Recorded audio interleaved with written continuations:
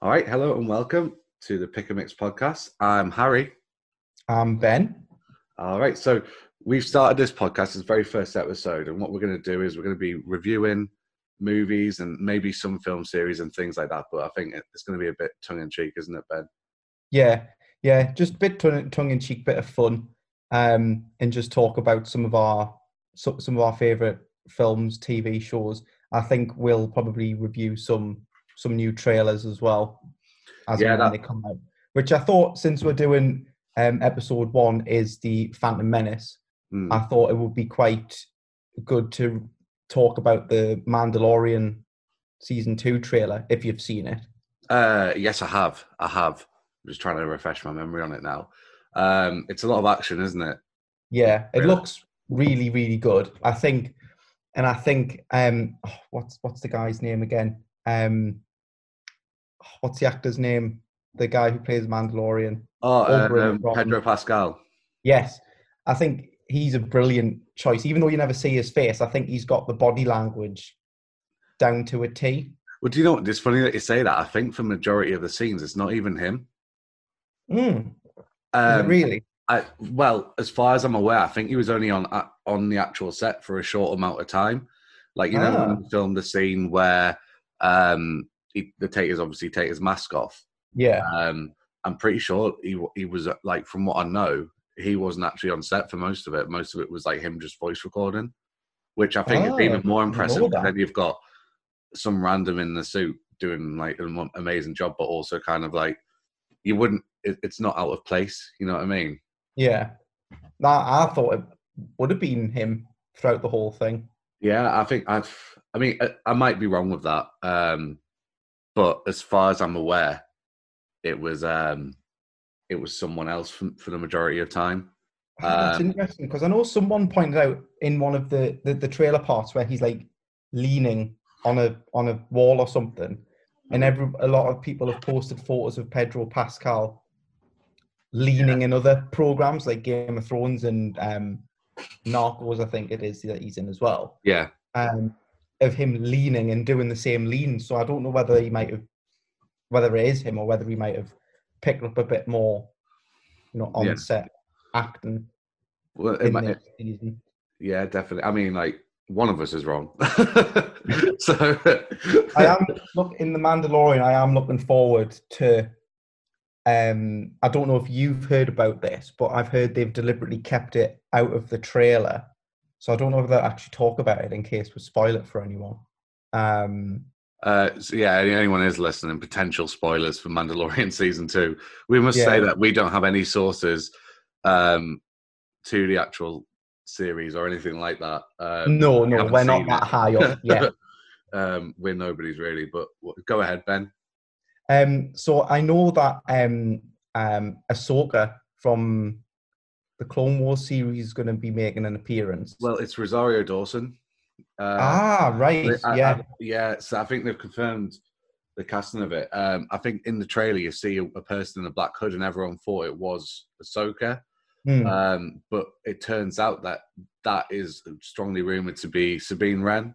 So, Ah, so from Star Wars Rebels, yeah, yeah. obviously, again, spoilers. If you've watched Star Wars Rebels, at the end of that, Ahsoka and Sabine are together, I believe, Hmm. um, and as they go searching off for Ezra.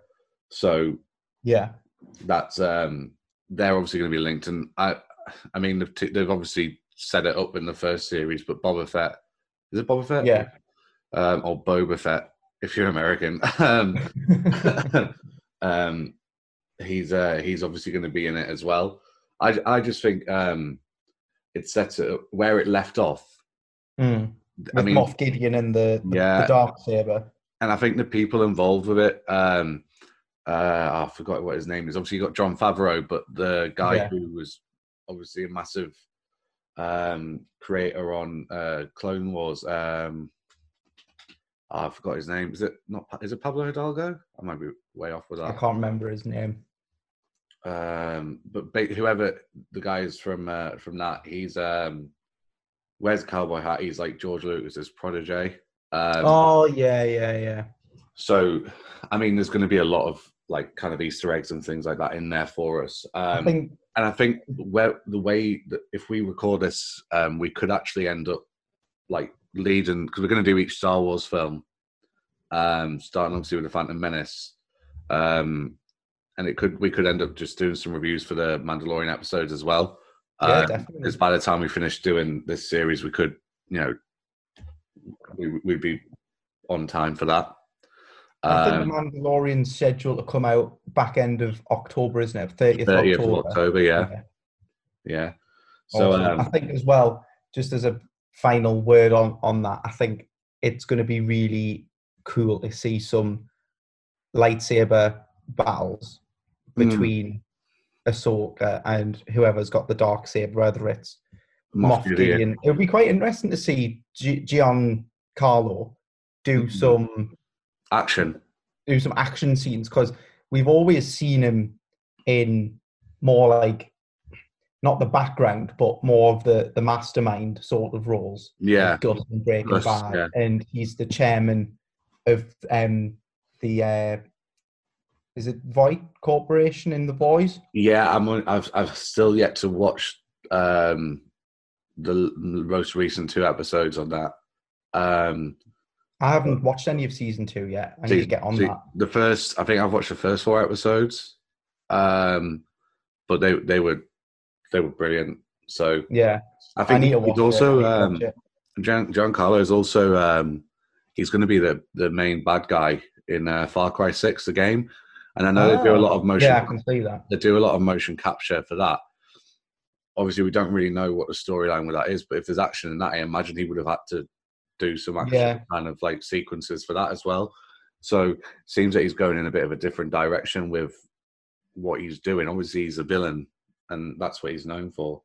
But it's quite interesting. I'm really looking forward to the Mandalorian. Yeah, me too. Definitely me too. So, should we talk about the Phantom Menace then? Yeah. So me and Ben were discussing this, and when we made notes on the episode, we both kind of did it in different ways. Ben's selected like certain talking points he wanted to talk about. I did it in a more chronological order. So I think the way we were going to do it is I'm going to kind of give my talking points because they are in order. We'll go. Yeah, you can take us through it, and then I can jump in with the other part. I mean, just in terms of before we start that, what are your overall thoughts on the film? Because I remember when this came out. I mean, what was it, 99? Yeah, 99. Yeah. So I would have been about 5 or 6. I was 7. Yeah, I would have been 5 or 6, and I remember loving this film as a kid.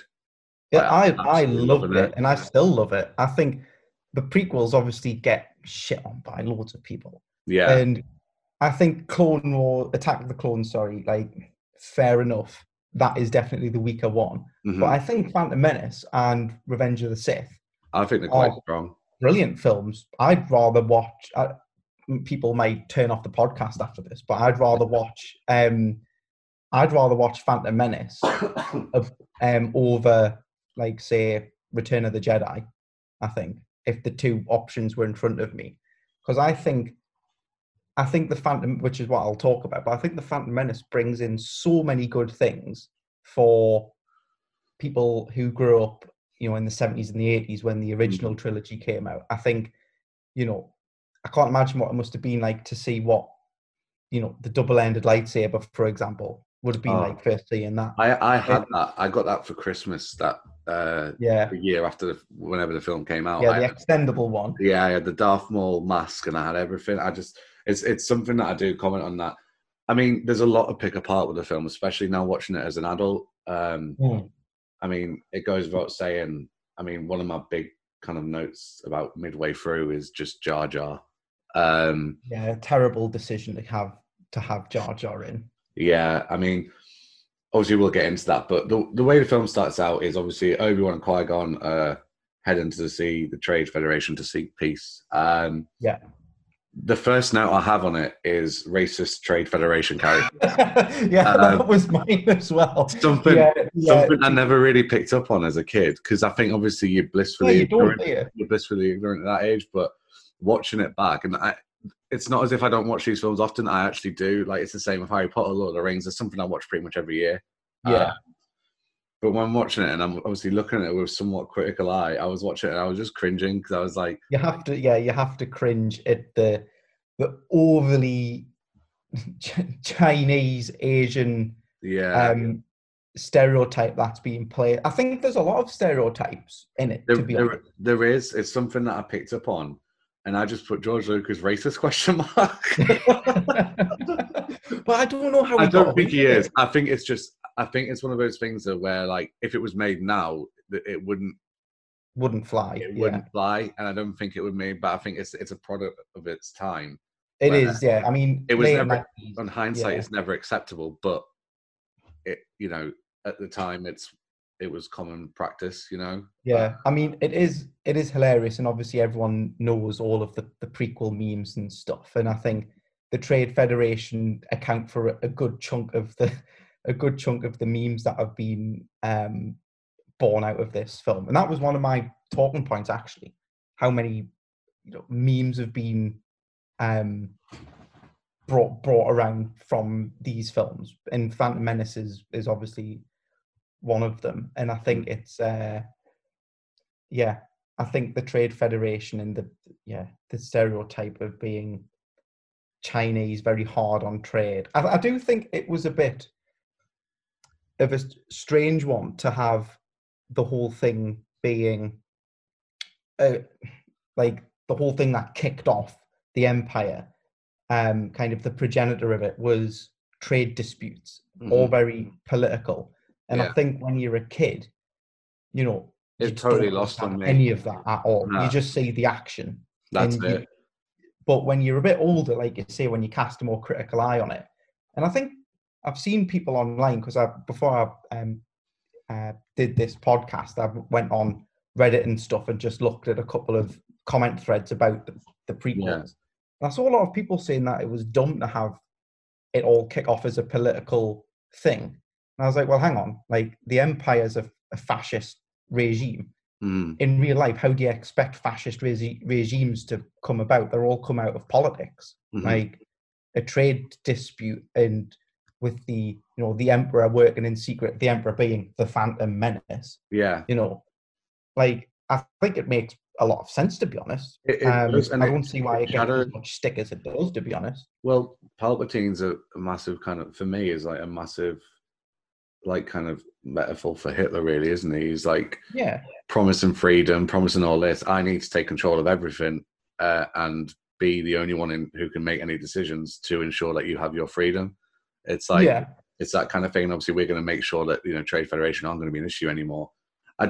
It's one thing I made a note of later, is I do feel that even though the politics is quite good in this, I do sometimes feel that Palpatine's decisions, even though he's got that whole guise of being that puppeteer who's kind of manipulating everyone to do what he wants to kind of bring about. I just kind of think sometimes his actions don't make any sense. And it's kind of excused away by saying, oh, well, he's just trying to cause conflict. And I'm just like, yeah, but even when he's saying stuff, I'm like, for instance, when he's telling the Trade Federation to kill Padme and stuff like that, spoilers, that's the Queen. I just kind of feel that sometimes I'm like, if they actually succeeded, I'm like, was that his actual plan? Or did he kind of, it just didn't seem that kind of off the cuff reaction, yeah. But yeah, the politics in it, I think it's something that's like it's missed on a lot of people. But I enjoyed it. But I think that's just because of who we are as people as well, Ben. Because Harry and I are massive political nerds. I think the main things we talk about are films, TV, and how shit the state of UK politics is. Yeah, absolutely. So kind of moving on, obviously, they arrive, the Trade Federation are like, oh shit, Jedis are here. Palpatine then orders them to kill them, which they try and do. They try and gas them. Now, this is what I made another note really quickly. At the start, I kind of made a load of notes straight away because I was like picking it apart, and then I kind of relaxed a bit. But you know how they hold their breath to stay out of the gas? Yeah. Right? I kind of thought, later on where they jump into the water with Jar Jar and I've got those breathing things. Yeah. I'm like, if they had them with them, do they just only work underwater, or is it just a breathing apparatus? Because I thought... Oh, shit, yeah. Yeah, good catch. Yeah. And I thought, if they don't work in situations where you're going to be like gassed, did they just preemptively think that they were going to be jumping into some water later, even though they were going on a starship? I just kind of thought, Yeah. or is it something they just take with them all the time? But that was like a really pernickety thing. So obviously the ship gets blown up, and then they're trying to escape. Initially, Qui-Gon nearly burns his hand off, doesn't he, when he's trying to get through the door to the. I think, yeah, that scene is really, really memorable for me as a kid. I don't know why, but I just thought that scene of Qui-Gon putting the lightsaber through the metal door just being really iconic for some reason. Yeah. I just thought it looked so cool. Also, as well, I think the introduction of Qui-Gon is probably my favorite character in the franchise.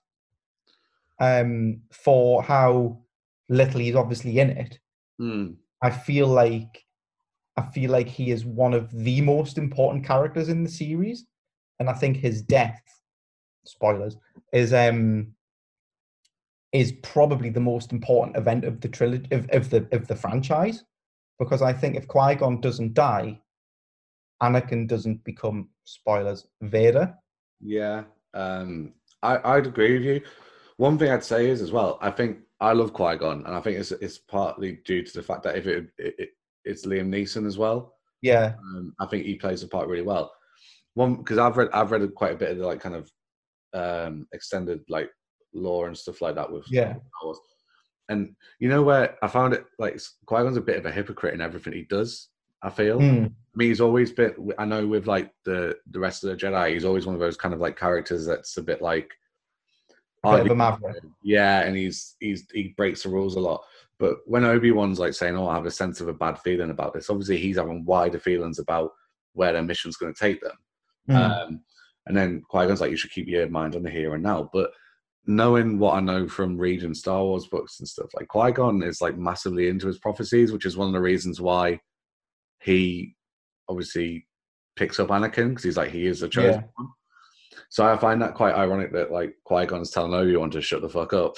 And Qui-Gon's like, "Oh, what about this prophecy? What about this prophecy?" But do you not think that might be because, just to play devil's advocate, do you not think that might be because Qui-Gon is acting as the teacher to Obi-Wan? So he's saying, look, while you're learning, keep it in the here and now. Yeah. Because once you're focused on the here and now and you've got that mastered, then you can move on to foresight and stuff like that. Yeah, they're potentially, yeah. I think as well, I know that you can see it throughout this film as well. They do it quite well and subtly. But Qui-Gon and Obi-Wan don't obviously have a very good relationship in terms of working together. No, yeah. They're like, there's two people who would be like really good friends, but when they work together, they just clash because they've got really different personalities. Yeah.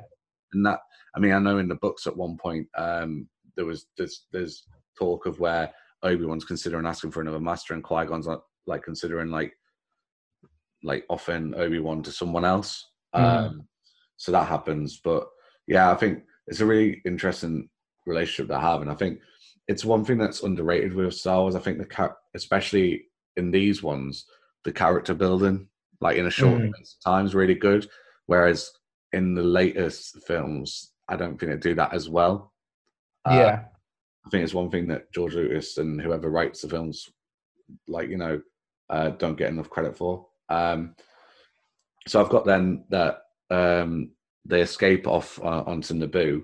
I've got just before they go off onto Naboo, I think one of the other things that I thought was really cool about these films, and again, something that one of the reasons I really loved the Phantom Menace was the droidicas with the shields, like the rolling droids. I thought they were so cool as a kid. And again, that's just another thing that I really like about this film, that it brings in loads of cool stuff into the universe, because obviously for the original trilogy guys, there's no droids or anything. It's all stormtroopers. Like, the only droids you really see are 3PO and R2D2. So I think seeing some like battle droids and stuff was really cool. It is, yeah. I think it's obviously one of the reasons why Star Wars sold for as much as it did as well, because it it's one massive marketing Oh plot. yeah, The droid stuff. I've got a question on that, like kind of for the end, just kind of when we're rounding up. yeah. We'll go back to that. So obviously they escaped in the boo. I did have like where they have that meeting where the communications are getting disrupted, and it's like the Queen. Oh yeah. I put Archbishop of Canterbury, and I don't know if you know who I mean, but it's the guy who's like, well, surely we're under attack, and and he's the Archbishop of Canterbury from Johnny English. Yeah. And whenever I see him, I just can't picture anything but Johnny, like Rowan Atkinson, Johnny English pulling down his pants. But then, obviously, the Jedi's are escaping droid army as they arrive onto Naboo. I've just got in massive capitals, Darth Jar Jar arrives. Oh God, yeah, those wild theories. I mean, I'm not even going to give any water to those theories because... No, yeah, I think they're very, very fun to read, and they do give you a good chuckle, but there's obviously no substance to them. I think Jar Jar is one of the if one of the very few poor things about the Phantom Menace. Like, I don't think there's much wrong with it, but I do think Jar Jar, God knows why they thought they needed him. I just think he just doesn't add anything. I think it was... I don't know. I think the thing why like something like Chewbacca works is because he doesn't actually talk English. Yeah. But when he's going on, and it's a funny character, but it's all kind of like a bit of slapstick comedy. Yeah. Whereas the slapstick, as well as the dialogue, it just doesn't work at all. Because Star Wars is at heart like a kind of a kid's, like, young adult. Yeah. That's suitable for adults. I think it was just so like childish. And as a kid, I loved Jar Jar. As a young child, I loved him, but ever since, like, kind of like growing up a bit, and I'm just like, oh, he just cringes on me. Yeah, I mean, have you seen I feel bad for Ahmed Best. Like, is that the person who played him? Yeah, because he got like thrown under the bus, really, with that character. But one thing I didn't notice, but I was talking to my mate Scott about the films, because we're very similar to, like, me and you. We talk about Star Wars quite a lot, and I said I was doing this podcast, and he was saying, have you ever seen the scene that was deleted where Jar Jar was killed? Oh no! See, no. I didn't know anything about this, and I'm quite a Star Wars like nerd. Yeah. Honestly, if you put it in YouTube after this, or I'll send it to you, it's just Jar Jar death scene deleted, and it's where after we're kind of skipping ahead a bit, but where they escape and they from the Gungan city. Well, they don't escape, but they leave the Gungan city, and they arrive at Naboo. Outside is it Theed, isn't it? Yeah. So they arrive at Theed, and they're on the river, but obviously it's a river leading to a waterfall. Mm-hmm. So as they stop, the power's gone, and they don't have enough power to kind of propel themselves to the embankment. So basically, the boat's kind of like sinking away. The Jedi's ping over this wire, and as they're pulling themselves along, Jar Jar doesn't get there in quick enough. And the thing goes over the edge with Jar Jar in it, and it smashes at the bottom of the waterfall.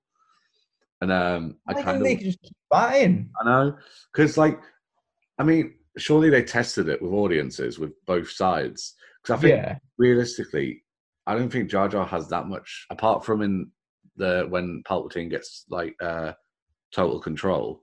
I don't think Jar Jar has that much effect on the story as a whole, really, does he? No, he does. I don't think he does at all. He is just a nuisance and just causes numerous problems. Yeah. I don't think he really adds anything. It's just so annoying. Like I just think he's just. Yeah, I mean, have you seen the video that someone has made where they basically removed Jar Jar from it? No, but I imagine it's not much of a different film. No, it's not. It's really not. Except it's just a bit shorter, and obviously you don't have all of Jar Jar's crap. Yeah, taking up the screen. He's a bit of a plot device just to get the Gungans involved later on, really, isn't he? Get into that. You could have just.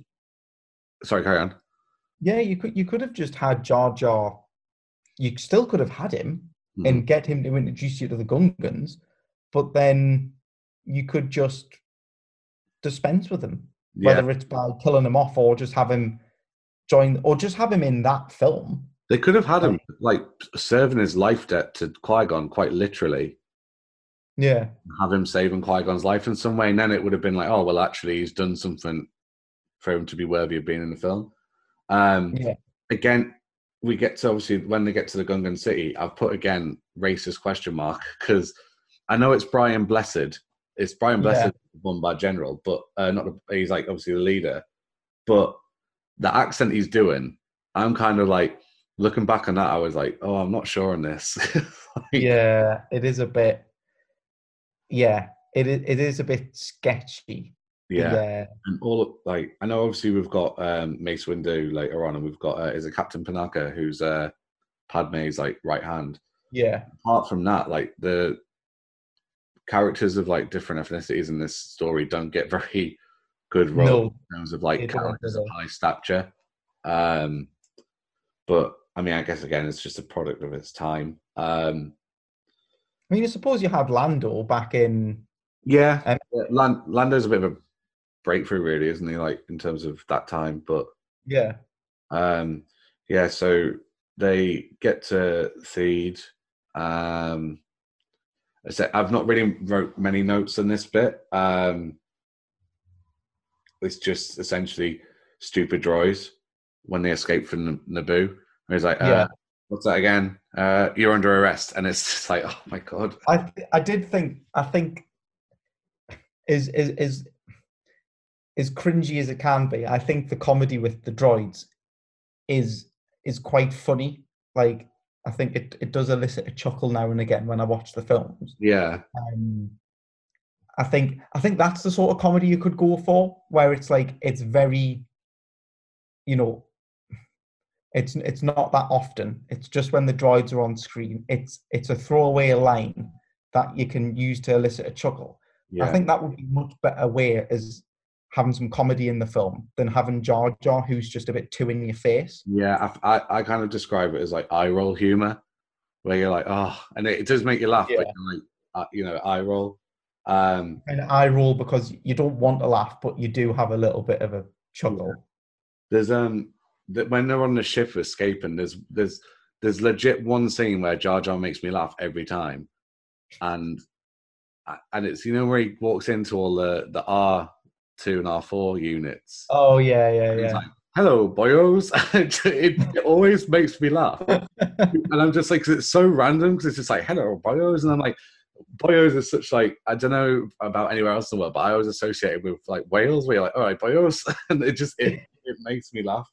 Um, I think when they're under attack and they're leaving, it's all pretty good before they arrive at Tatooine. Then we get obviously our first sighting of Maul, and I We put that. also get the first, not the first, but before they get to Tatooine, we obviously get the introduction of R2D2 into Yeah, the timeline, I suppose. yeah, And it's really interesting that, R2D2's first appearance was in a space battle, and he's mm, managed to somehow survive through all of these events that lead him right up to, well, the present where we're at in Rise of Skywalker. yeah, yeah. I Tough mean, little droid. he is. And was it Padme cleans him up, doesn't she? Yeah. Gives him a nice rub. Then obviously we've got Ray Park as Maul comes on for the first time with Palpatine, but he's voiced by Peter Serafinowicz. Yeah. So like I that's always a bit of a I feel bad for Ray Park 'cause I'm like they could have just used his voice. Like literally they've got Peter Serafinowicz in to do like one line of dialogue. It's like at last we Yeah, will he doesn't have really our have. revenge. What does he say? He says, It "At last ends we in will at get last we will ourselves have our together." revenge. Yeah. Yeah.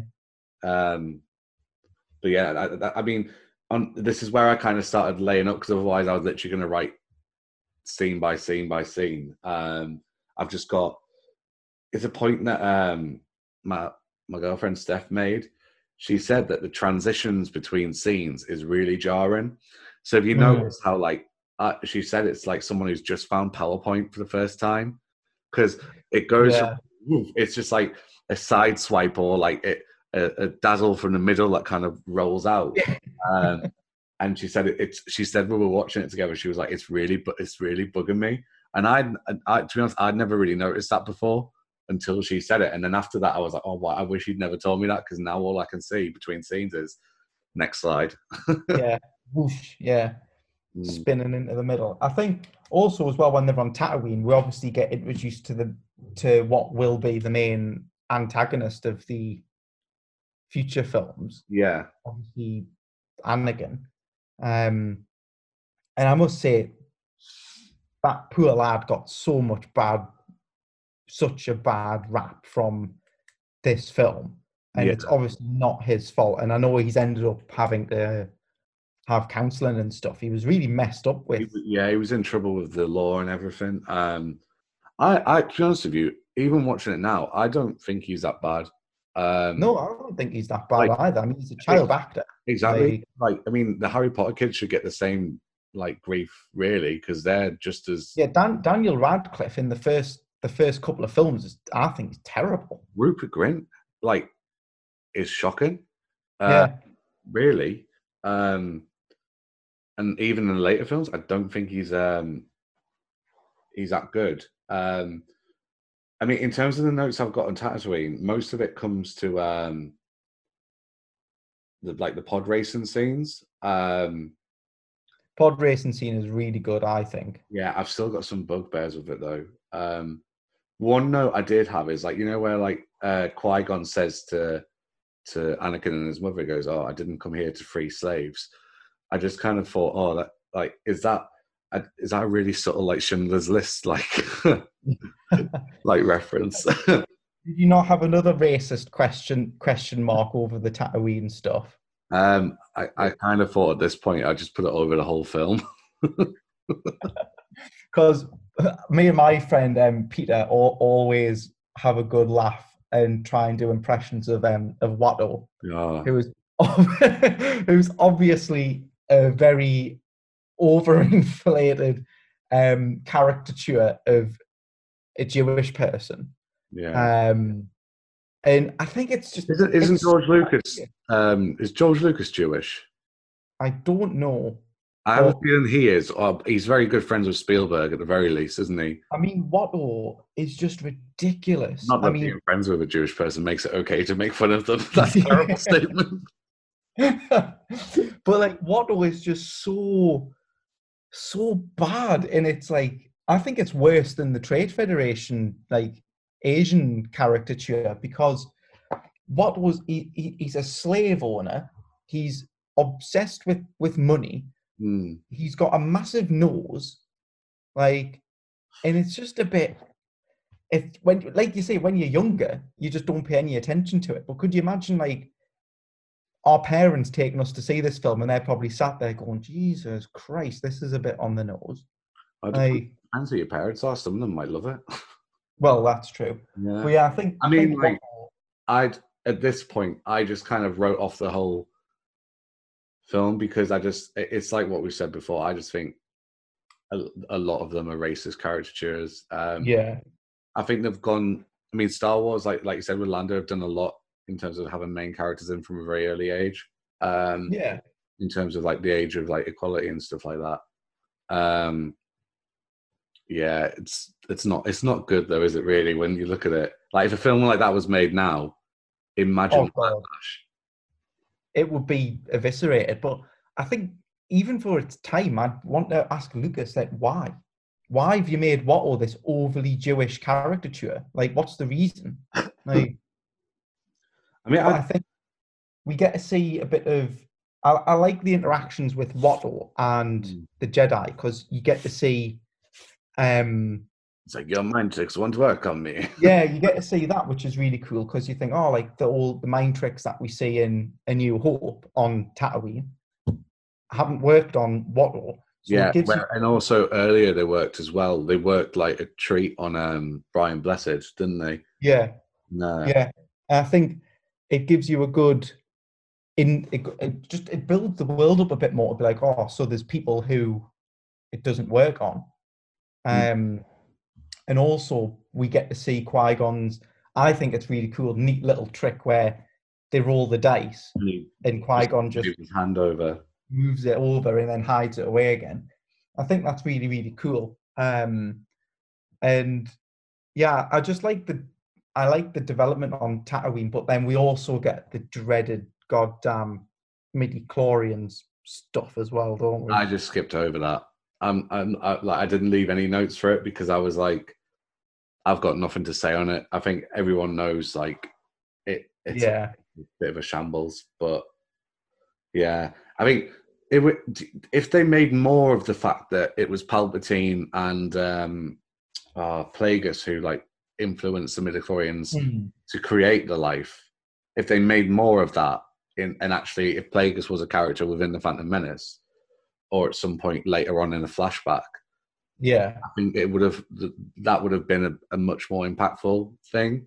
But because it seems like just a bit of a throwaway because it's not really mentioned after this film, really, is it? What they wanted to do is, and I don't think it's necessary, but I think what they wanted to do was, I feel like they wanted a sort of a Dragon Ball Z-esque style thing to measure someone's power. And Lucas was like, well, how can we measure someone's like connection with the Force or something at like a child level when they're not proficient in it at all? So we'll make up this stupid cellular thing, which is, midi-chlorians. And that's how they justify Anakin's strength by saying he's got a midi-chlorian count higher than Yoda. Which, and I don't know if it's necessary because they could literally just say he's a child born of the Force. Like, you could have Qui-Gon saying like, oh, like I can sense his like connection with the Force, or like there's a massive disruption in the Force around him or something. Anything.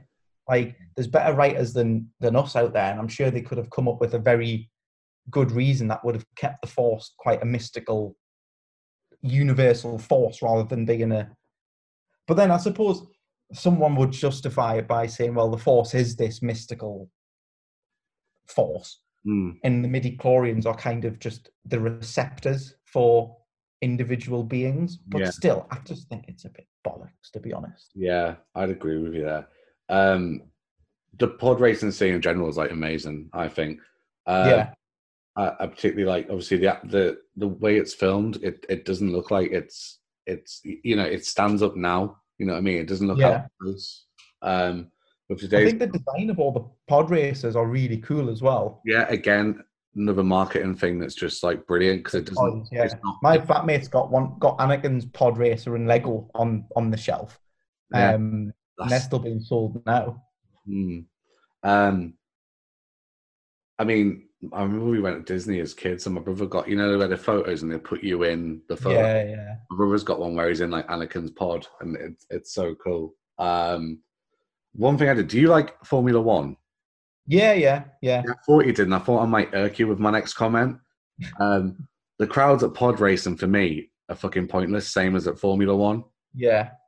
See, whenever I say that, because two of my best mates, you'll know one of them, Parsons, but him and my mate Maisie love Formula One. And I've had this argument a few times where I said, like, I don't see the point in going to see Formula One live. I think you'd get more. I don't either. I think you get more out of it watching it at home. And it's the same. I use the same principle to go with the pod racing because you see those massive stadiums with all those people there, and only a few of them have got those little tablets. Screens. And the rest of them are all cheering. And I'm like, well, what you're looking at? There's no big screen that I can see that you're watching. Like most of it's in the desert as well. Exactly. So you're not seeing it. And I just thought it was totally pointless. And it really irked me. And it irked me with F1 as well. So I'm like, I can understand going to see a game where like you can see the whole pitch, right? Yeah. Or if you go to a boxing match, UFC match, something like that, I can understand that because you're there watching the whole thing and you can analyze it from that point. But with F1, I'm like, if you're going to then sit and pay a lot of money and then sit and watch something on the screen, I'm like, well, what is the point? You might as well sit and watch it in a I mean, I suppose people would say it's the atmosphere and stuff and being around other people. But I mean, if you can't make a decent atmosphere in your house with other people that like it, I mean... Exactly. and it's cheaper. Well, I mean, yeah, if I had money to throw away, I guess I'd probably go, but I don't. yeah. Bernie Eccleston needs all that money, doesn't he? Oh, tell me about it. I had two notes then further from the pod race, and I had Greenpeace question mark because there seems to be a lot of unnecessary abuse to animals, like Jack with those with those little whatever they are. Like Yeah. he bites the head off one to spit at a gong, and then he pushes the other one off just to mark lap two. It's like I just thought it was unnecessarily cruel. And then I've also got a note that Warwick Davis is in the scene twice. Yes, he Two is. different Yeah. characters, yeah. Which I thought was cool because I do like Warwick Davis, and I think it's good that he gets as much screen time as possible because he's obviously quite often behind a mask of some sort. Yeah. I think it was nice that he got like that moment in the crowd as well. Yeah, definitely. Yeah. Have you got any other notes on the pod racing scene? Not really. I mean, we obviously get to see the Sand People, which is obviously, I think, a staple in the Star Wars universe. Racist question The mark. film really complete without a little bit of the Sand People. And yeah, I thought again, like I thought that was a nice little touch having the Sand People in. Nothing really else again on the pod racing, I guess. No, the only thing I had is Anakin. Anakin was as a pilot and stuff. Yeah, I just had Anakin should be part of the IT crowd because he tries to turn it off and on again, and it works. Yeah. I mean, apart from that, I think that scene overall is brilliant. The next kind of note I've got, I'm assuming it's because it's when they leave Tatooine and head to Coruscant. I actually like the Coruscant scenes quite a bit. I think Coruscant's really cool, like a whole planet that's a city. Like, I think the concept of Coruscant's really cool. Yeah. I put Palpatine as being sneaky, but I can't quite remember why. Well, it's when we first see him. It's manipulating everyone, isn't it? When we first see him and he says, "Oh, a meme from this film where he goes, we'll watch your career with great interest." I've also put that the Galactic Senate is about as much use as our government. In terms of the Galactic Senate's a bit useless, isn't it? Yeah. I just don't understand. Like, I mean, I know there's a whole political background with the Trade Federation with the blockade of Naboo, and it's totally illegal. And obviously, Palpatine's like, I will make it legal. But I just think, as a government, if you're watching that, like, you've got to get involved. They're just like, oh, well, we're going to sit back and let this all play out. This planet is clearly being like exploited, and you just don't give a shit. Yeah, then I've go on to it's actually kind of a Mandalorian note within it. When they go up to see the Jedi Council for the first time, see female Yoda, like a female version of Yoda. And I thought that was quite interesting, especially now that we've got baby Yoda, the child. Yeah. So, you know, when people are kind of questioning whether that species are just generically like really strong in the Force. I mean, the three characters that we see of that race, they're all Force users. Yeah, we've got Yoda, we've got a female one who's on the council, and then baby Yoda, who's obviously really strong in the Force. Yeah. Maybe they are just a very Force-sensitive race. 100%. And obviously, Yoda's knowledge, especially in like the last film, was it The Last Jedi? You get to see, obviously, he has a connection with the Force beyond most people's, where he's able to physically influence the world after he's passed. Where Obi-Wan and I know Luke does at some point, but Yoda's the first person we see influence the Force from the grave. In terms of physical things around the living world. So it's quite interesting to see where that will go with the Mandalorian, I think. I kind of hope we don't find out what the species is, or I hope it remains a bit of a mystery. And then I have a quote from Palpatine where it says, "If I am elected, I promise to put an end to this corruption." And I was like, lies. Well, I suppose he puts an end to it by disbanding the That's the true. Senate eventually. Yeah, I will get rid of all corruption by being the only leader, and then I am not Yeah, corrupt. yeah. No, there's no corruption if I'm the dictator. Mm. I've got again. Obviously, the Jedi Council eventually agreed to Anakin being trained as a Jedi by Qui-Gon. Obi-Wan and Qui-Gon have a disagree about that, and then they head home to Naboo. Mm. And then Jar Jar, and one thing I noticed is that, when Jar Jar's like, "We are going home," and he's really happy, and I just put, "Why is he so happy to go home?" They all hate him. Yeah, yeah. It's like you were Yeah, you they were in all don't like exile. him at this This is point, the do they? best life you could have hoped for, being away from your home planet, because not everyone knows how much of a fuck up you are. And hasn't he been like exiled or something? That's it. When they found him, he's in exile, and he's still in exile. Like, if it hadn't been for Qui-Gon, he probably would have been killed. Yeah, yeah.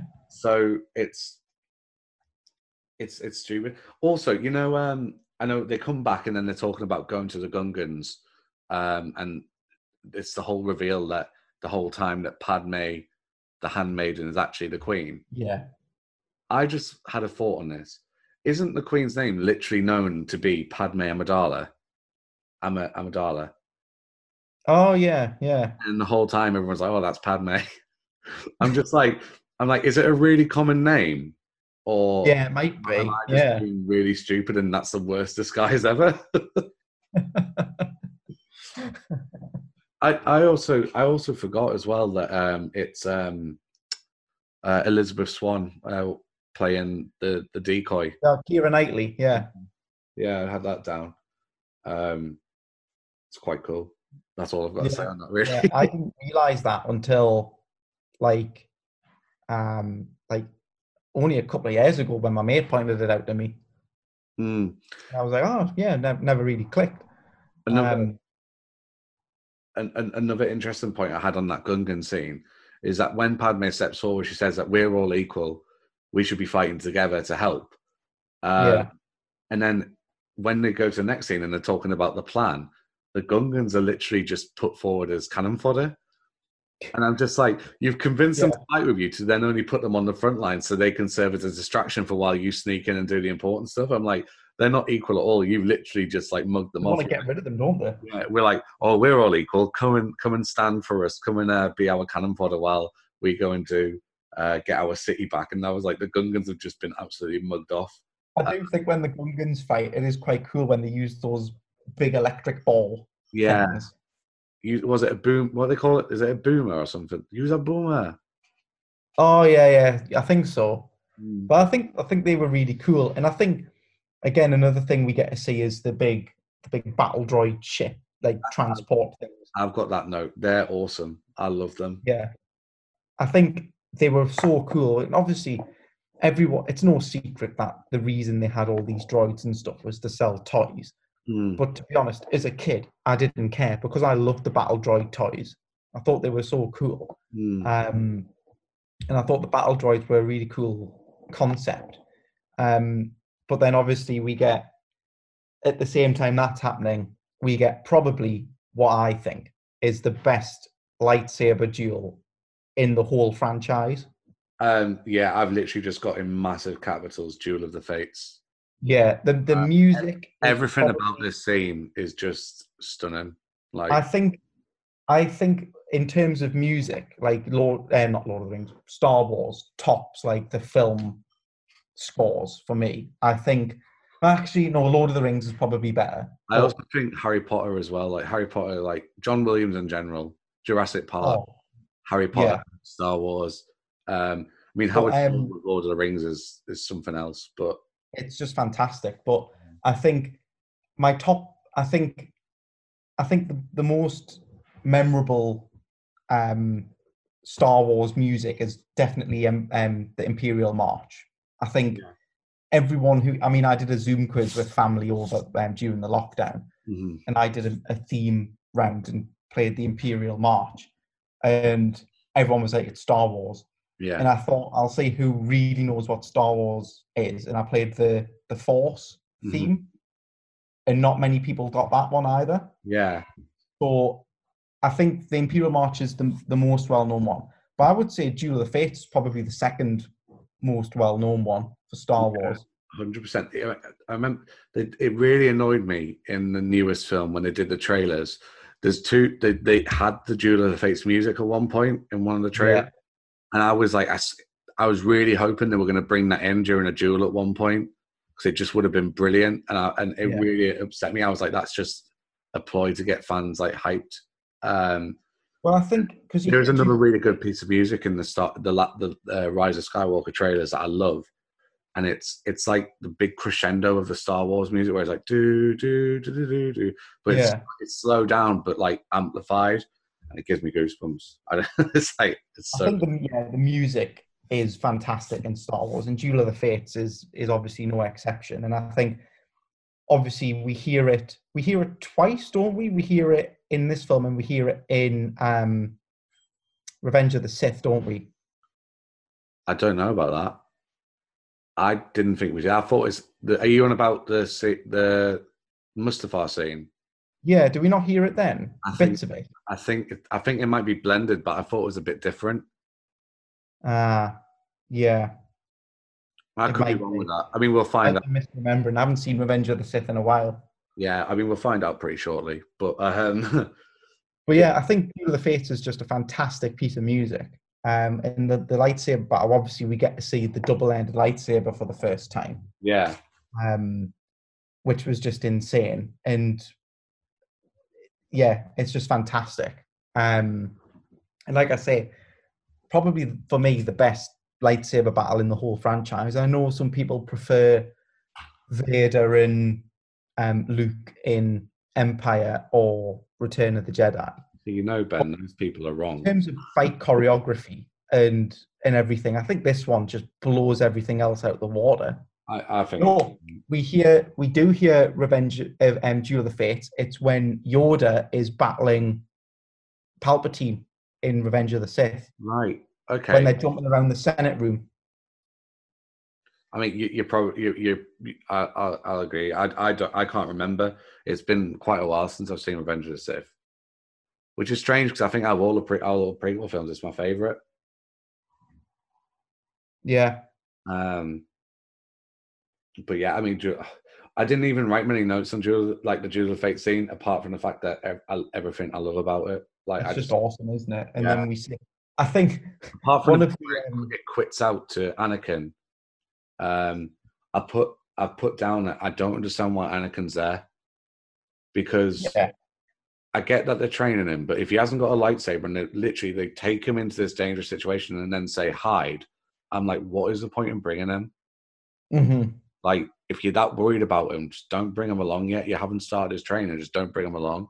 Yeah, Purely, obviously, a plot device for blowing up the centralized, the big ship thing. Yeah, central ship. I think one thing I did know about the fight between Qui-Gon, Obi-Wan, and Maul is when those red laser doors are closing.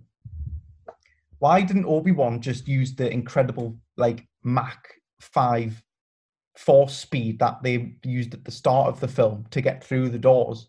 There's a couple of times where I thought that when they were fighting the droid cars and they ran away from them, I'm like, well, surely they could just run around them and smash them behind. I think again, it's one of those things where you see quite often in films. They introduce a power and then forget about it, Yeah, or yeah, don't use it because it's not convenient.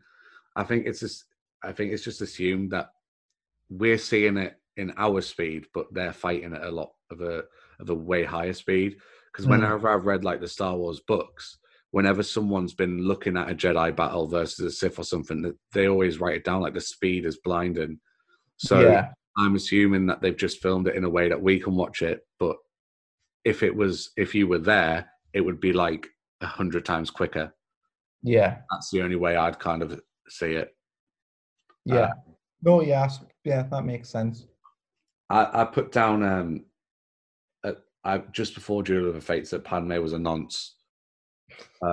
She is a massive nonce, isn't she? Like Nonce. Because I mean, what is the actual age gap between Natalie the Portman actors. and Jake Lloyd at that point? Is it like 10 years or something? It's very sizable because Jake Lloyd's he's got to be like what, like 11 or something. yeah. And And Natalie Portman's going to be what, 17-ish maybe? at the very youngest. I think like if it was a case that they met for the first time in Attack of the Clones, I'd be like, I don't have a problem because they're both like obviously of a consenting Adult. age. Yeah. And they're adults. Whereas when like Anakin's such a young kid and she's like, see you later, Anakin. I'm just like, oh god. And when you know where it goes, I'm just like, I'm not sure about that. I mean, I'm obviously nothing illegal happens, but it just I always think Padme's a nonce. Qui-Gon, next note is obviously Qui-Gon dies. It's really good. I think it's a good scene. Like his actual death scene. Did you know that? I mean, obviously we'd probably be a bit too young to remember, but they spoiled Qui-Gon's death before the film came out. Oh, really? So, you know when they released the CD with all the music theme on it? Oh, yeah. So one of the last songs was like Qui-Gon's funeral or something along that line. So they released it a day or two before the film came out, and everyone, obviously, with people who bought the CD, were then like, "Well, we now know that Qui-Gon dies. Thank you very much." Oh God! What morons? That's ridiculous. I know. But yeah, we see Qui-Gon's funeral, and then obviously it's very interesting. Really bad spoilers for Clone Wars, but Qui-Gon ends up coming back as a Force Ghost. Yeah. I put Qui-Gon must be a Bombad general. You know why? Why? He's gone. Oh my god.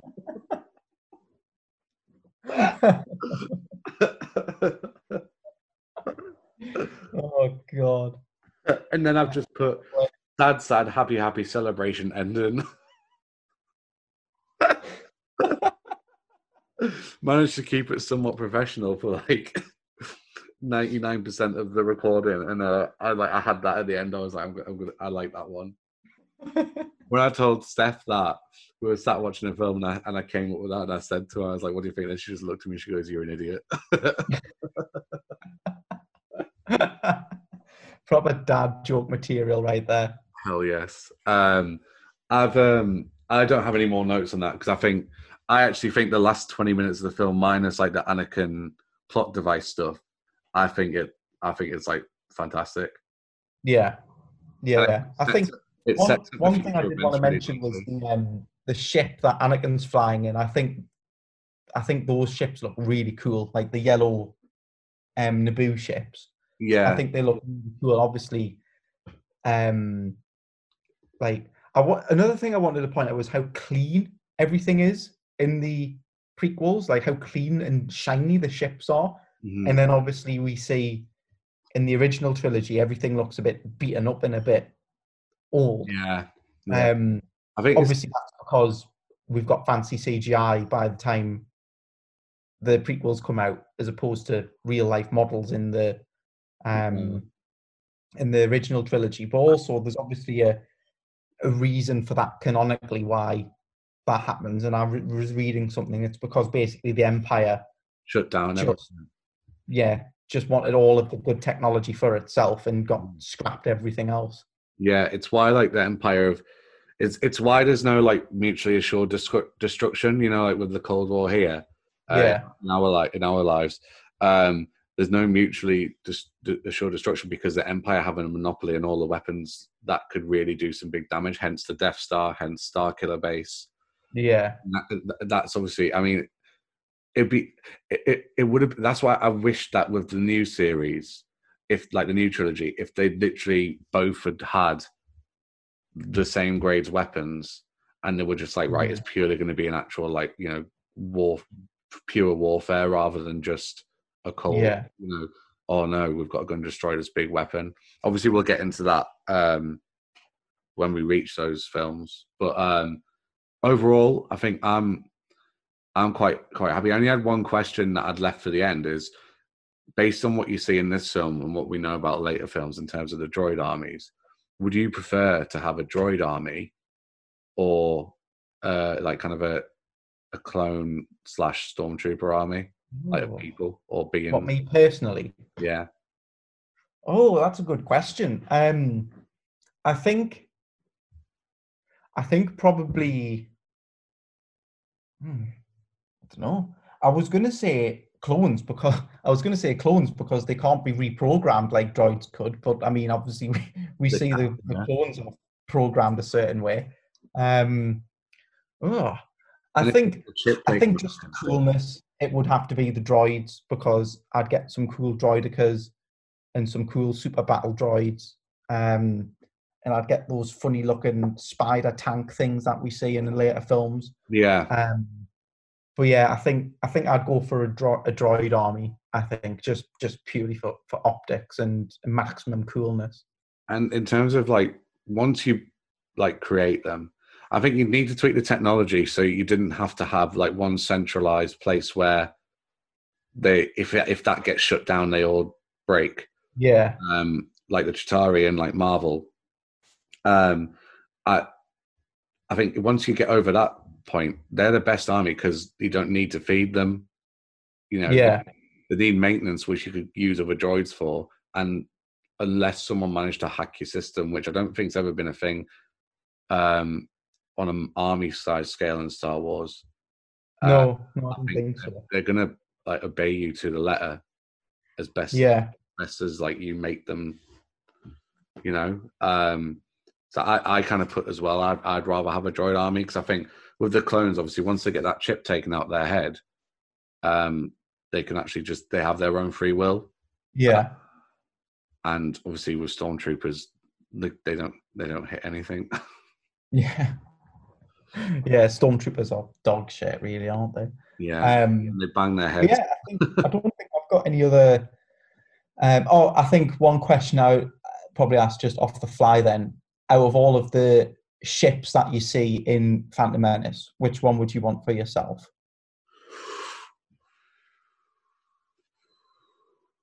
Do you know what? I always loved the yellow ones, like the starfighters that they used. Yeah, But I think in terms of practice, I do like the Darth Maul's one. yeah, Darth Maul's ship's pretty cool. I think all of them are pretty badass, to be fair. Even like the Trade Federation, to a certain extent, their ships, I think they look pretty cool. yeah, Uh, yeah, definitely. but the one that they used to get to Tatooine, and then they used to like The after that, big silver one. yeah, the silver one. I like that. I like that one. I think That that's. one would be cool. I think I'd have to go with one of the yellow ones just Mm, because I just think they look so sleek and yeah, so cool. I think I have to go with one of those. I loved using them on like the Battlefield games. Oh, is it Yeah, Battlefront? It's Battlefront, isn't it? Yeah, I loved using them. They were so like it's just it's one of the things that I think the Battlefront games are so good for is like how good they look. yeah, Like the game definitely. itself isn't amazing, like because the story mode's absolute wank. But Yeah, yeah, but the actual like design of everything looks spot on, and it's so cool. Uh, yeah, definitely. we actually managed to get through that relatively painless. That was actually quite Yeah, good.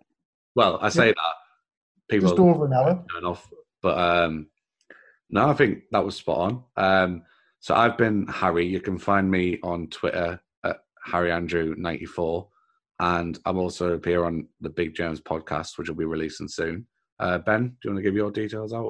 I'm on Twitter as well. I don't actually have my Twitter handle memorized, so I'm going to quickly find out what it is. If anyone cares to follow my, it's mine's just at Ben McGuckin. Points for if you can spell my name correctly. I think what we'll do is eventually we will get our our podcast handle as well, and Yeah, we'll get that going. So you can just follow that, and we'll attach our Twitters to there as well. But if you have been listening, thank you very much, and hope to hear back from you soon. Which I think will be a less like happy version of us when we're doing the Attack of the Clones episode. yeah, we'll probably be mourning for for the whole hour Yeah, because there's not much good about that film, but we can talk about that when we do the podcast. yeah, exactly. But thank you very much for listening. Take care. Yeah, thanks.